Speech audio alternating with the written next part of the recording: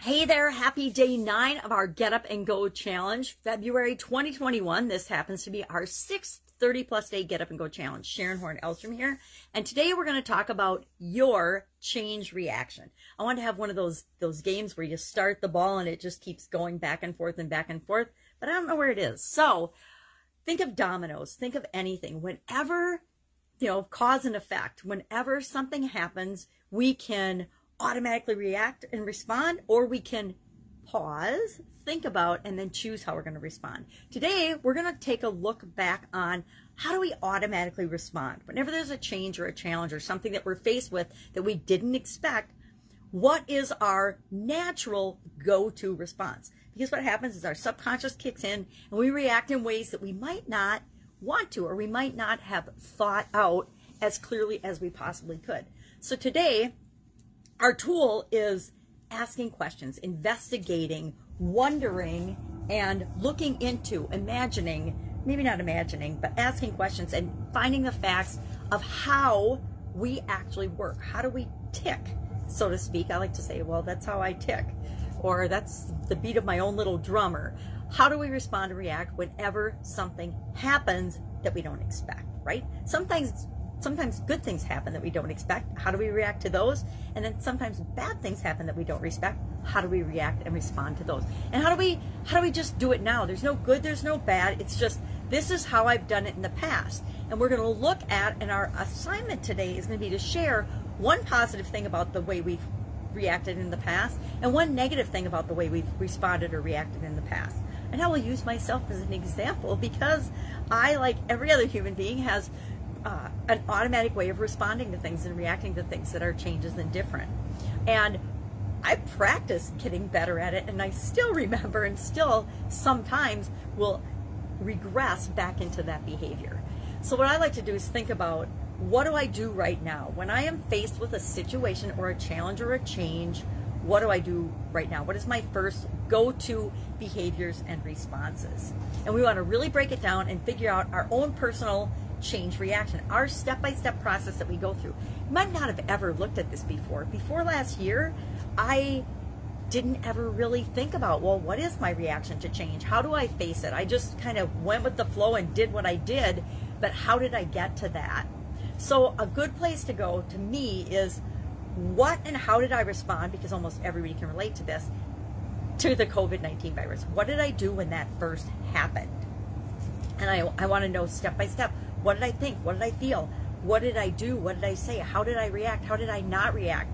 Good or bad, it just is what it is. Because when we see what we do naturally, when we actually look at it and investigate it and dig into it and use ourselves as our own science experiment, one of my favorite things to do, by the way, we can decide if that's working for us. Guess what? You might be awesome about change and challenges and your change reaction. You might automatically go to the best way of dealing with it for you and the way that it serves you to get the best possible outcome. Most of us aren't so lucky, and we don't necessarily do that.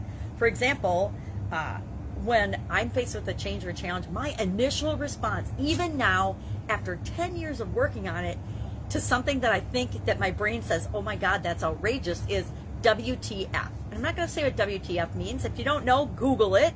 But that is still, when something really tips me over, it's WTF.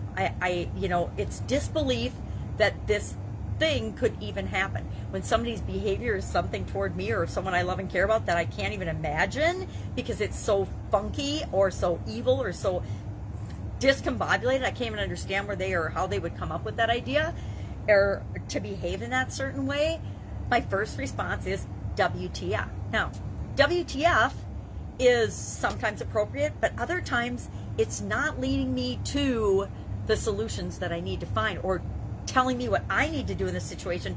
I'm in that victim mode, that how could this possibly happen to me? How could they do this? How dare they? And I'm in the deflecting mode, and that's not necessarily powerful. So I would call WTF a negative, right? So I would think of that as, okay, that's a kind of a negative way to respond. I tend to procrastinate, argue, deny, ignore. I do all those things when I'm faced with something that is just appalling. I heard about something appalling yesterday, and I'm like, what? How can this even happen? How can people even think that way? Because when people think and behave in ways that are different than we would even imagine behaving, we're at first shocked and sometimes awed in a negative way that how could this even happen? So, WTF. Positive things about how I naturally react to things when a change or a challenge comes are I ask a lot of questions. And as soon as I get over my initial shock, I'm like, okay, I start asking and investigating and digging into and trying to figure out what it means to me. What the heck does this mean to me? What do I need to do? I look into the facts and the things. And a lot of times, guess what?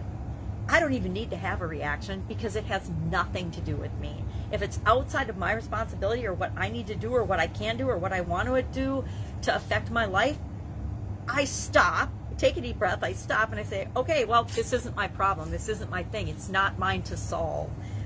Didn't used to always do that. Used to just jump in with my change of reaction on things, and sometimes I would react in ways that weren't good for the situation. They might actually make the situation worse. Imagine that.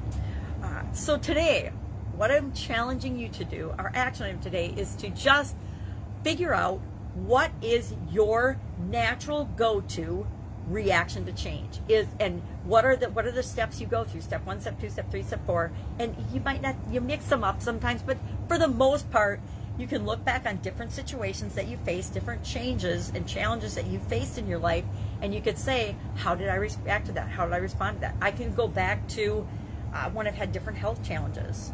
I could go back to my sudden cardiac arrest. Pretty much slept through that one. I could go back to when I had problems with my vision and when I was bedridden. And right now, I'm having problems with my vision, which I'm having to figure out what's my reaction, how do I want to respond, what do I need to do next to deal with this particular situation. And we're going to talk tomorrow, of course, about how do you change your reaction. I'm going to be a spoiler alert and give you that details tomorrow. But today, we just want to know, what do we do?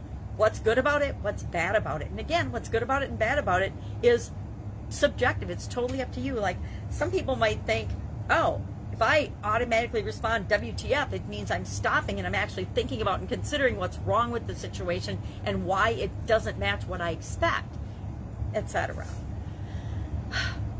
Deep breaths. Been a lot of that going on in the world lately, right? The whole, what just happened? And so we can find a lot of examples in our life about how and what we do and how we respond to that. And then just document our process. What do I do? And the questions that we ask. And then maybe think about, what are the questions I need to ask her that would really benefit me whenever a change or a challenge comes about that I want to know the answer to. So for example, what do I need to do? Do I need to do anything?